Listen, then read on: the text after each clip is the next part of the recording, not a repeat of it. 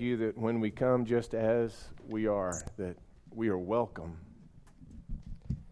Help us, Lord God, to come home running home, to your embrace, to that healing relationship that all of us need and long for. We thank you for these words of testimony, this picture of life that you have touched. We thank you that Sandy's a new creature, that she's more and new from what she was. And Father, we pray that that would give each of us the hope that you can make us new too. We thank you for your power that's greater than ours. Help us to give ourselves to it. In Jesus' name, amen. You heard about the guy who was late for work? He said that the power had gone out in his building, and he got stuck on the escalator.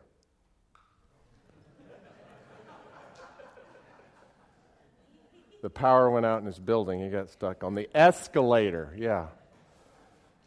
Escalator. You might say, well, just keep walking, you know. But some of us use excuses almost as poor for why we're stuck, you know. It's easy to get there, really.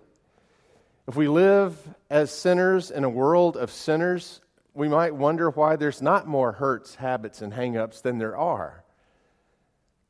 That God would offer to heal these and to make us whole is a part of His offer of salvation to us. It's easy to get stuck in unhealthy relationships, stuck in addictive habits, stuck in poor coping mechanisms, stuck in grief, stuck somehow in our past, to find ourselves stuck in hiding things and hiding from things. Many have found themselves in a cycle of despair. It usually begins with something that we do that we didn't want to do, or something that we wanted to do that we couldn't bring ourselves to do. There's grief for that, guilt for that, a habit we keep repeating that anguishes us. We wish we could leave it behind. We're embarrassed by it. We feel guilty. And then the guilt usually turns to anger. We become angry at ourselves because we're not stronger, because we can't change. We become angry at others because they won't change and make it any easier for us. We become angry, and then in our anger, sometimes we make a vow. I'll never do that again. We erect some kind of wall in our lives against that kind of thing recurring, and yet it does. We can come from anger into fear that there's no real hope outside ourselves. Fear that to expose the struggle within would only cost and would not heal. And after we've been through that cycle a few times, it's easy to get depressed, just to give up. To quit trying because trying is so hard. To decide that we're going to keep things in that closet, that we've stuffed it away. We'll just work around it in our lives. There's no real hope for change. And usually when we're in the place that those moods and that depression usually takes us, then we find ourselves needing something to manage that mood and to bring us out of it.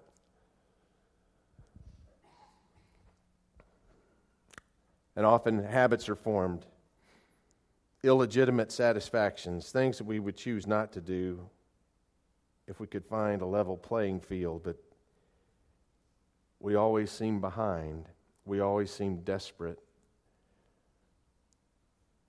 There's a vacuum in our hearts that we can't seem to fill. The cycle of despair. I was once told to read a book that described that cycle of despair. And a therapist at the time said, Chris, I don't know if this applies to you or not, but I just want you to read the book. And every time you come across something that resonates, I just want you to underline it. And I read a lot of stuff that didn't resonate. It was foreign to me. But that cycle, somebody was reading my mail. And the strange thing is, I thought it was just me. I thought it was a special kind of quirk of my personality, the way I dealt with things, and everybody else dealt with things much easier. Nobody else had those kind of struggles. Nobody had that kind of difficulty. And if I was just a good Christian enough, that I should be able to put all that behind me. Solution? Try harder.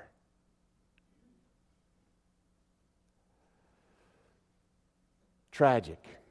It doesn't work. It doesn't work. You try harder, you only have more guilt for when you mess up. And here comes the cycle all over again. It just keeps retrenching itself. And the more often you go through that cycle, the more likely you are to go through that cycle the next time your heart is pushed by the same demons, the same dissatisfactions, the same fears, the same dread, the same boredom.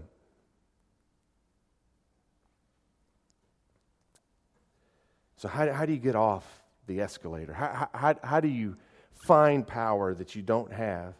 How do you break the cycle? Well, we've been talking about it takes some choices, some healthy choices. The first one we talked about was the reality choice.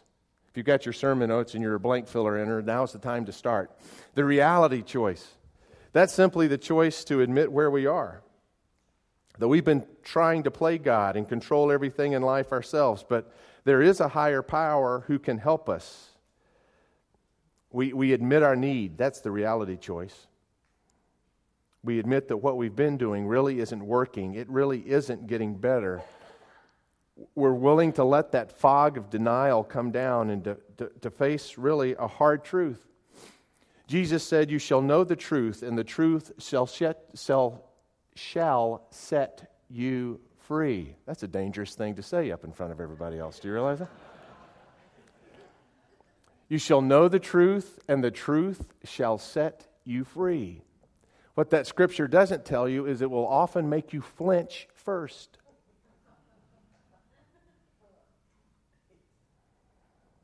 The truth about who you are, the truth about what you've become, the truth about the God that you truly need. Jesus doesn't want you to be his fan. He wants to be your Savior. The first choice is the reality choice. The second choice is the hope choice. That if I'm not powerful enough, there is another who is. There is a source that I can trust. And we've described that higher power. We've given him a name, and that name is important. His name is Jesus. The hope choice grasps the promise that I matter to him and that he has the power to help me recover, to help me heal. The hope choice. From the reality choice to the hope choice. I'm no longer going to turn to the same things I've been turning to try to manage this. I'm going to turn in a different direction. I'm going to come out of denial that all this is still working for me in some way, that it's really not hurting other people around me, that it's really not cheating myself of life and cheating others of life and cheating others that I'm in relationship with.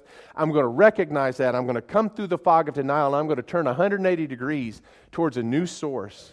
I have the hope that there is a God, that he exists, that his name is Jesus, and that he has offered me life in himself. But it's not enough just to know that. The third choice, now these are very precise choices. It's almost hard to distinguish them sometimes. But each one is critical. The first choice says that what I've been doing doesn't work. The second choice identifies who it is I'm going to trust to make it work. Right? But that doesn't mean that you've trusted it yet. It just means that you've turned 180 degrees. It doesn't mean that you've invested, that you've made a commitment. That's the next choice, the commitment choice. The commitment choice says, I consciously choose to commit all of my life and will to Christ's care and control. I consciously choose to commit all of my life, not just some of it, not just the parts that I think are shined up well enough that I can share. I commit all of my life, not just the stuff that I share in the light, but who I am in the shadows, who I am when I'm hiding, and who I am when I'm out in front of everybody else. I'm going to stop managing my image, and instead of trying to look better, I'm going to take a risk and try to be better. I'm going to give myself to the one who can make me better.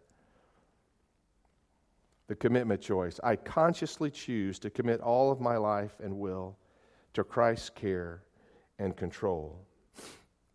Jesus said, "Blessed are the meek, because the meek have discovered this kind of partnership."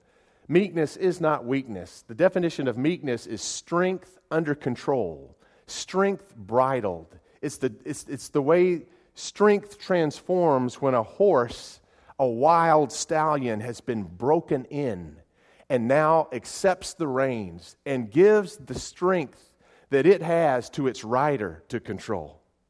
Right? Strength under control. Not just wild and going in every direction, whatever feels right for the horse, but now it has a rider. There's a partnership here that's being honored. That there's a commitment that's been made. That the horse has taken the bridle. There's another animal in the animal kingdom that's very much like the horse, but it wears stripes like a prisoner. The zebra. Exactly right. And have you ever wondered why, though a zebra is so much like a horse, that we don't talk about the zebra power of our Ram 1500? No, we talk about the horsepower, don't we? Because we know that a horse is even stronger than a horse when a horse has a rider that gives it a purpose, that partners with it for a life above and beyond that which it can live on its own, see? Meekness is giving someone else the reins. Meekness is turning over to control to a higher power, to a wiser power, to a more loving power than our own intuition. Blessed are the meek, because they've given away the reins to one more powerful than they. That's the commitment choice. Some of us need to make that commitment choice for the first time. We've maybe heard about Christ all of our lives, but we've never really turned over control. Some of us have done so, and you heard it in the story that we just heard moments ago of how it was progressive, of how there were different components that came up over time. And you see, the commitment choice is all about committing all that I know of myself to all that I know of God. But over time, God starts revealing more about you that He knows about that you would just soon forget, more about you that you've never discovered. And because you come to know more of yourself in the light of Christ, all that becomes something that can be turned over to Him as well. This is a progressive thing. It happens at a point in time where we make the commitment choice. That's a point in time. But once we make that commitment, it starts a process by which we become more and more His. The 8 healing choices are not something that just addicts choose. It's something that every Christian chooses as they progress in righteousness. You need to hear that. This is not just about addiction. This is about becoming like Christ and admitting your brokenness where you're not yet. This is the journey, not just of addicts and people that you would see in a gutter somewhere, people who have horrible stories about terrible atrocities that have happened to them in the past. And many of us share many of those. I would bet that probably within a room like this, 2/3 of us could share brokenness on that level. Some of us could share it if we could only remember it, but we've blocked it out. And many of us along the way have just been fellowshipping enough with sinners and fellow sinners that we've got hurts, habits, and hang-ups that are holding us back from all that Christ calls us to as well. So somehow as Christians we feel like to admit these things somehow is a matter of incongruity. Actually, to admit these things is a matter of telling the truth. It's a matter of getting free.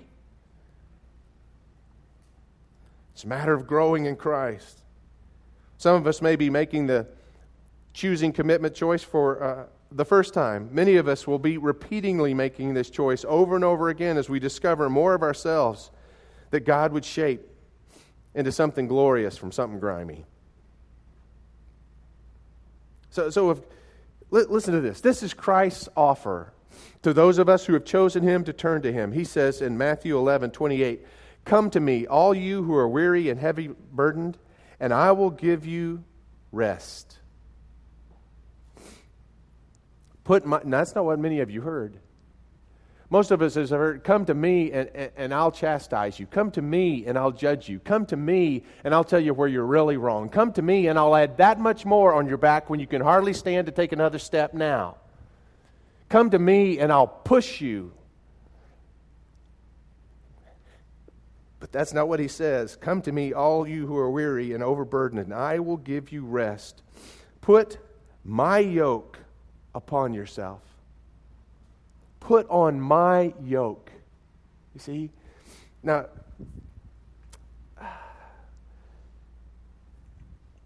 not only is Jesus the one who holds the reins, but He's the one who gets in the yoke with you. He's the one that starts pulling with you. He's the one that gives you power that you have not had, that you have not turned to. "Come to me, all who are weary and heavy laden, and I will give you rest. Put my yoke upon you." That's the commitment part. That's getting connected. That's plugging in. That's saying, I am trusting this. That's saying, I am connected to Christ, and I will do things His way. Put my yoke upon you. That's getting fastened in for the ride, you see.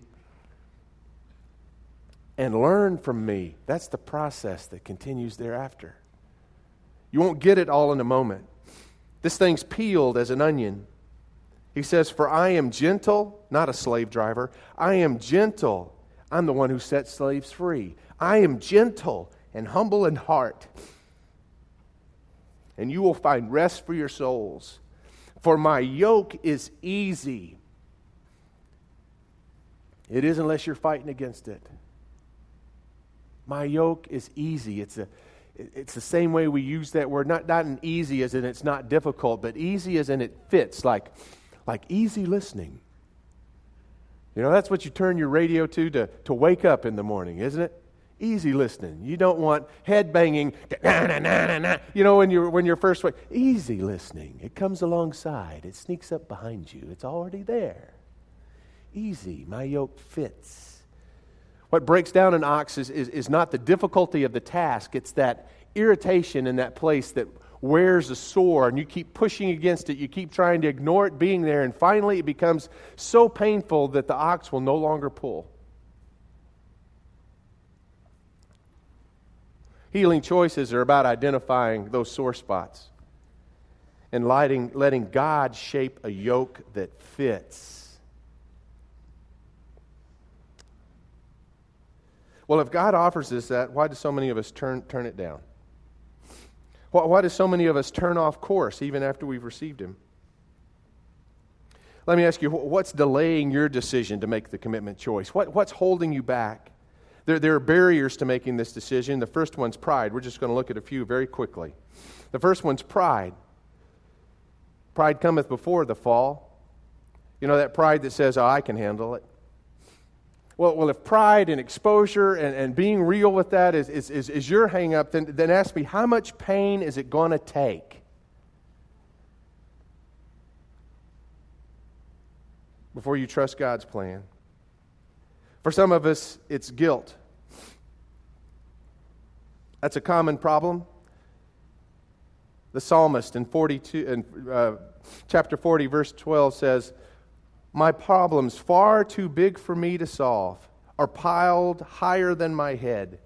Meanwhile, my sins, too many to count, have caught up with me, and I am ashamed to look up."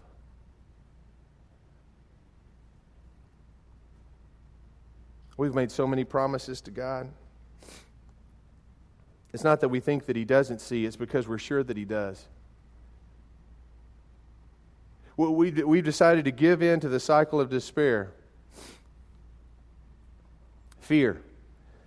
Fear is a barrier. Fear that I'll be discovered. Fear that I'll lose relationships. No one will trust if I truly come clean with all that's been going on and all that I struggle with. It's like the guy that fell over the side of a cliff, and as he was falling to his death, he reached out and grabbed a hold of a root.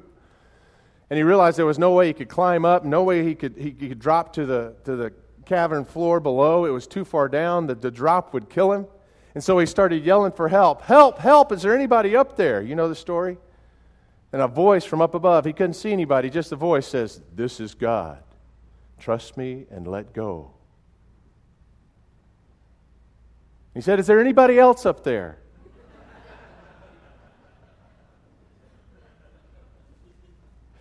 Anybody else? Isn't that true? We fear that we can't control it.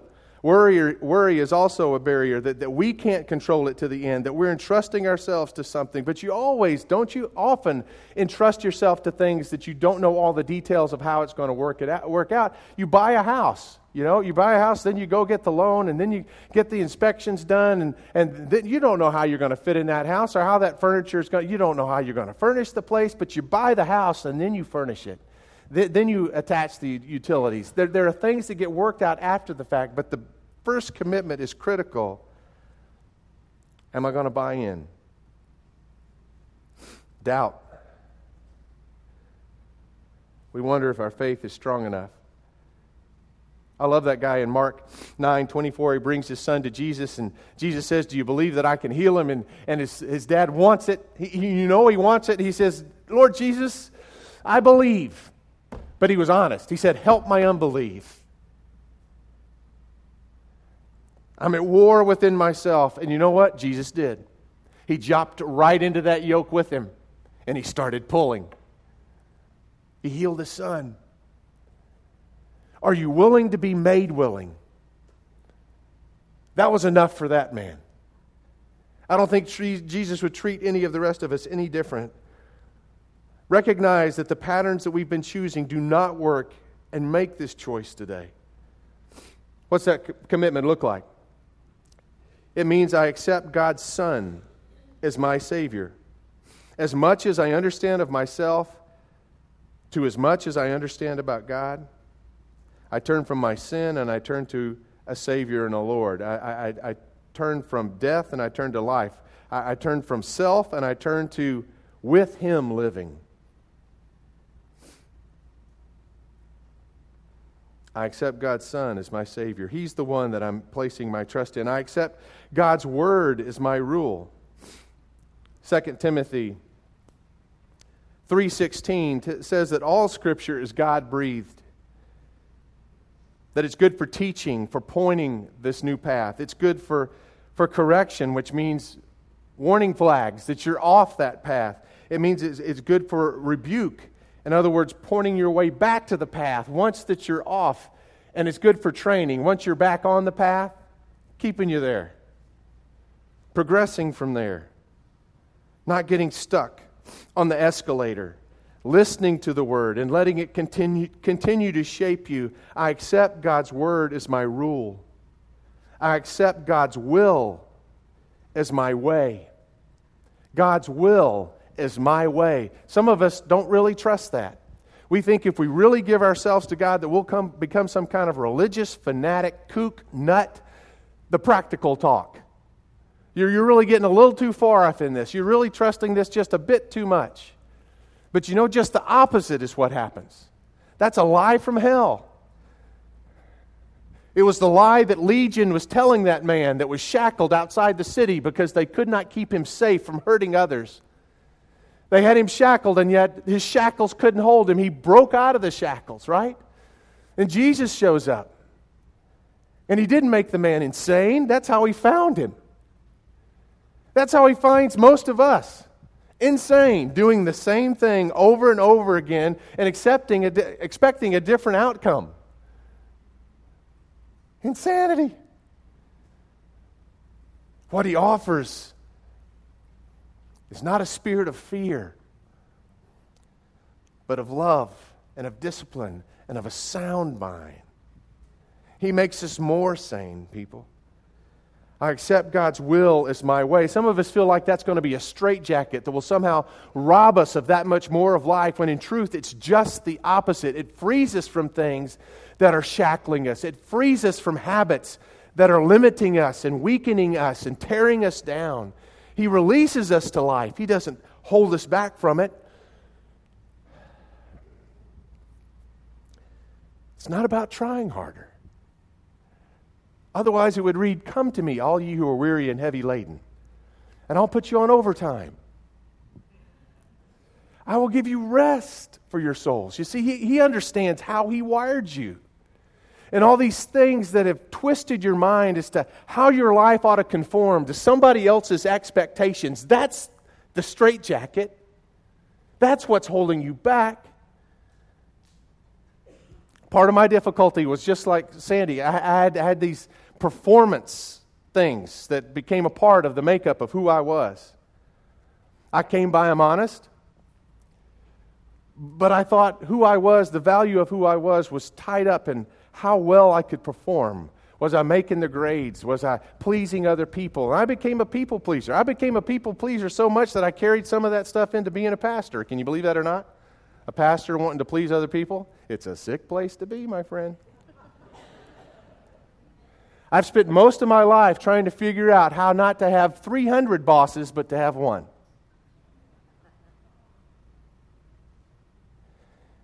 And when I chose Him, I started becoming free.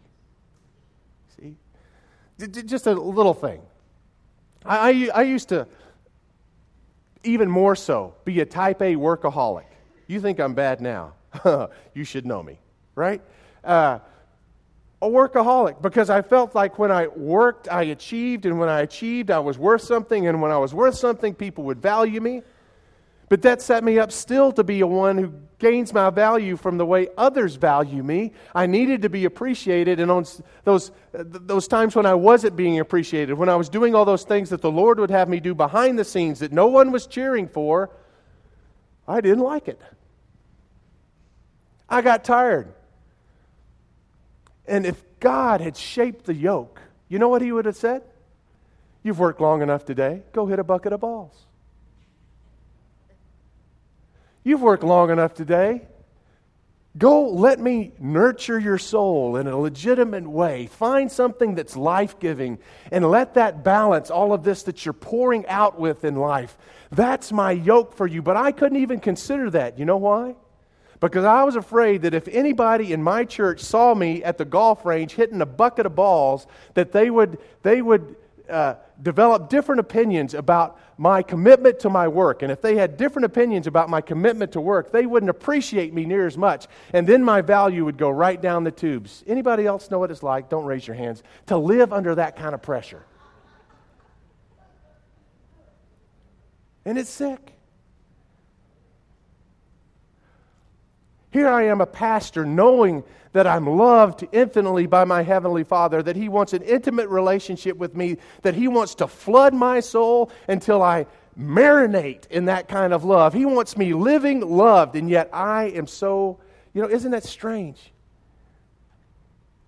Beth Moore, in her series that the ladies are looking at on Tuesday mornings in a Bible study here, says that she tried to raise an adopted child, and she learned something in raising that child, that no matter how much love she poured into that child would always feel themselves one that had been rejected by a birth parent. Now, she points this out, and I think it's absolutely true. There is nobody that knows they're wanted quite like someone who's been adopted.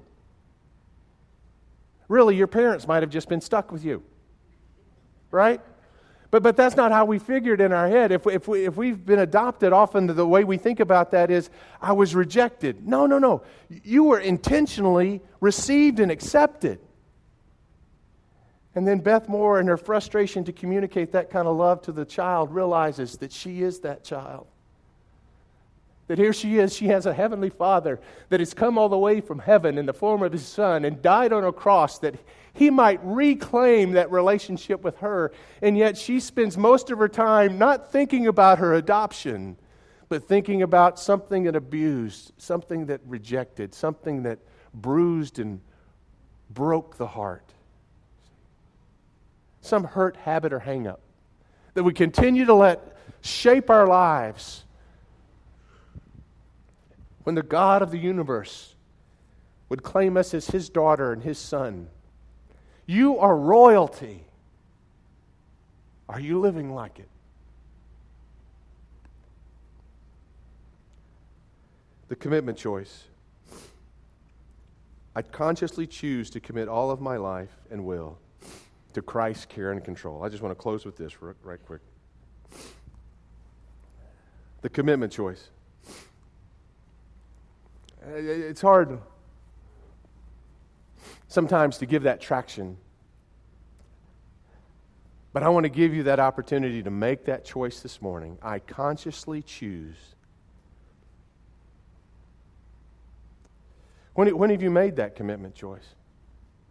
It's when you're all in. When you're all in. How many of you like riding roller coasters? Anybody like riding a roller coaster in this place? I'm a big roller coaster guy. First place I go to at a park is to the roller coaster. If I ride it as many times as my sons, I get sick. But I go to the roller coaster. It's my favorite place ever since the Scream Machine in Atlanta, Georgia, Six Flags. That's been the place. Rode it with Billy Denny for the very first time. He told me he was committed. He told me he had run on the roller coaster ride before, but we got about halfway up, Billy was about 4 years older than me. He was the one that talked me to get on just as I was that high to get in under the little guy with the hand. And we're sitting and he says, "Oh, no, man, you got to ride on the front car." So I get on the front car with Billy Denny, and we're going over the front of that thing. And the thing I didn't realize is when you're in the front car, you see everything before it happens, which really makes it worse. Those old wooden deals, because you go over the top and you're looking at death before you, and everybody else doesn't even know it's coming. And so you're just hanging there, and all of a sudden the whoosh comes. And wah! And I looked over at Billy Denny. Poor Billy Denny, his face was as white as a sheet. His cheeks were laughing in the wind like that. And I thought, oh my gosh, I got on with the wrong guy. He has been lying to me. This is his first time through. But it was so funny, I laughed the whole way around at Billy Denny. So I was thankful to have that guy along with me that particular day. But you need to know who you're getting committed to, who you're locking in with, don't you? You don't want to be like the photographer who ran out to the forest fire and he had a plane waiting for him, one of those to take him up and get him pictures. He jumps in the plane, they take off, and he says, "Now I want to go right down over the fire. I want to get in for some close pictures." And he says, the pilot looked pretty nervous. He says, "What do you mean you want to get in for some close pictures?" He says, "I'm a photographer. That's what I do. See the camera? I take the pictures." He says, "You're not the flight instructor?" Well, what are you connected to? It doesn't require a great faith. Jesus said it could be just mustard-sized faith. It's just a little bit of faith. But it's what you put your faith in, see? Is your faith in that big God, in that loving God, in that powerful God that will never reject you, that will never abandon you, that is unlike any other love that you have ever known? Well, what do you put that faith in? But when are you committed? I walked up to the stile as I was getting in, and I wasn't committed yet. They have an exit door. And we waited our turn, and then it was just me and Billy. And then the thing opened. It's an opportunity. It's an offer. I know what's in front of me. But am I committed yet? No. I get in. I sit down next to Billy. Billy's right next to me. I sit down in the front seat. Am I committed yet? Not if your mind is creative as mine is. I know I can still get out the other side of that thing. I can just jump out with all the people that are exiting. But then there comes a critical moment where that little people come down, and you hear this, chung, chung, chung, chung, chung. Right? Whew. You are in, brother. You are not getting out. It doesn't matter how you scream. It doesn't matter who you throw up on. You are on till the end of the ride. You are committed. And frankly, you want to be committed. You know why? Because the last thing you want to do when you're going through that ride is not have the bar. You want to talk about terror. Try to fix the most haunting hurts in your heart without the healer. I beg you, This is the critical choice. It's just the beginning. It sets you up for the whole ride, but you do not want to entertain the ride without the commitment. You do not want to entertain the ride without choosing consciously who it is that you're hooking up with. In Alcoholics Anonymous, they have promises. 12 promises. I love these promises. Listen to it. If we are painstaking about this phase of our development, we will be amazed before we are halfway through. See, it's not just a commitment, it's the process that comes after. Before we're halfway through, we're going to know a new freedom and a new happiness. Why did they say that? Because that's what they wanted? No. They said that because that's what others had experienced, informing those that were on the way.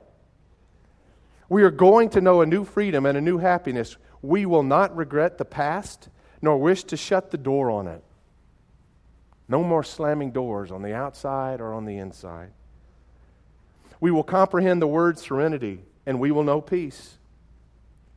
Peace, is it really possible? No matter how far down the scale we've gone, we will see how our experience can benefit others. God redeems even the junk to make it a treasure to give to someone else. That feeling of uselessness and self-pity will disappear. We will lose interest in selfish things and gain interest in our fellows. Self-seeking will slip away. Our whole attitude and outlook on life will change. Fear of people and of economic insecurity will leave us. We will intuitively know how to handle situations which used to baffle us. I love that one. We will intuitively know, because it's counterintuitive, we will intuitively know how to handle situations which used to baffle us. Thank God for that healing wisdom. We will suddenly realize, this is great, we will suddenly realize that God is doing for us what we could not do for ourselves. Do you hear that? We will come to realize that God is doing for us what we could not do for ourselves. Are these extravagant promises? And the whole crowd says, we think not. They are being fulfilled among us, sometimes quickly, sometimes slowly, sometimes 3 steps forward, sometimes a few steps back. It's not a pretty walk, but it's a progressive walk. It's not perfect, but it's making you whole. They will always materialize if we work for them. We do not have sorry, stops right there. There it said, you do not have the required permission to enter this website. So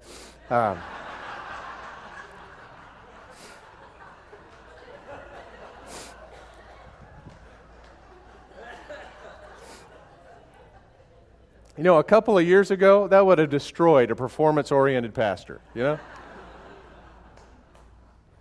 I don't care. I just want us free. Some of you right now, as we stand and sing, however you need to do it, need to make that commitment. Chung, chung, chung. Put the bar down. Say, I'm turning from what I've been trusting, and I am trusting Christ from this day forward. I'm giving all that I know of myself to all that I know of Him. I'm trusting myself to His care and to His control. Do that today. And you'll get unstuck. The escalator that has no power, you'll start to walk away from. Is that your choice? For God's sake, make it as we stand and sing.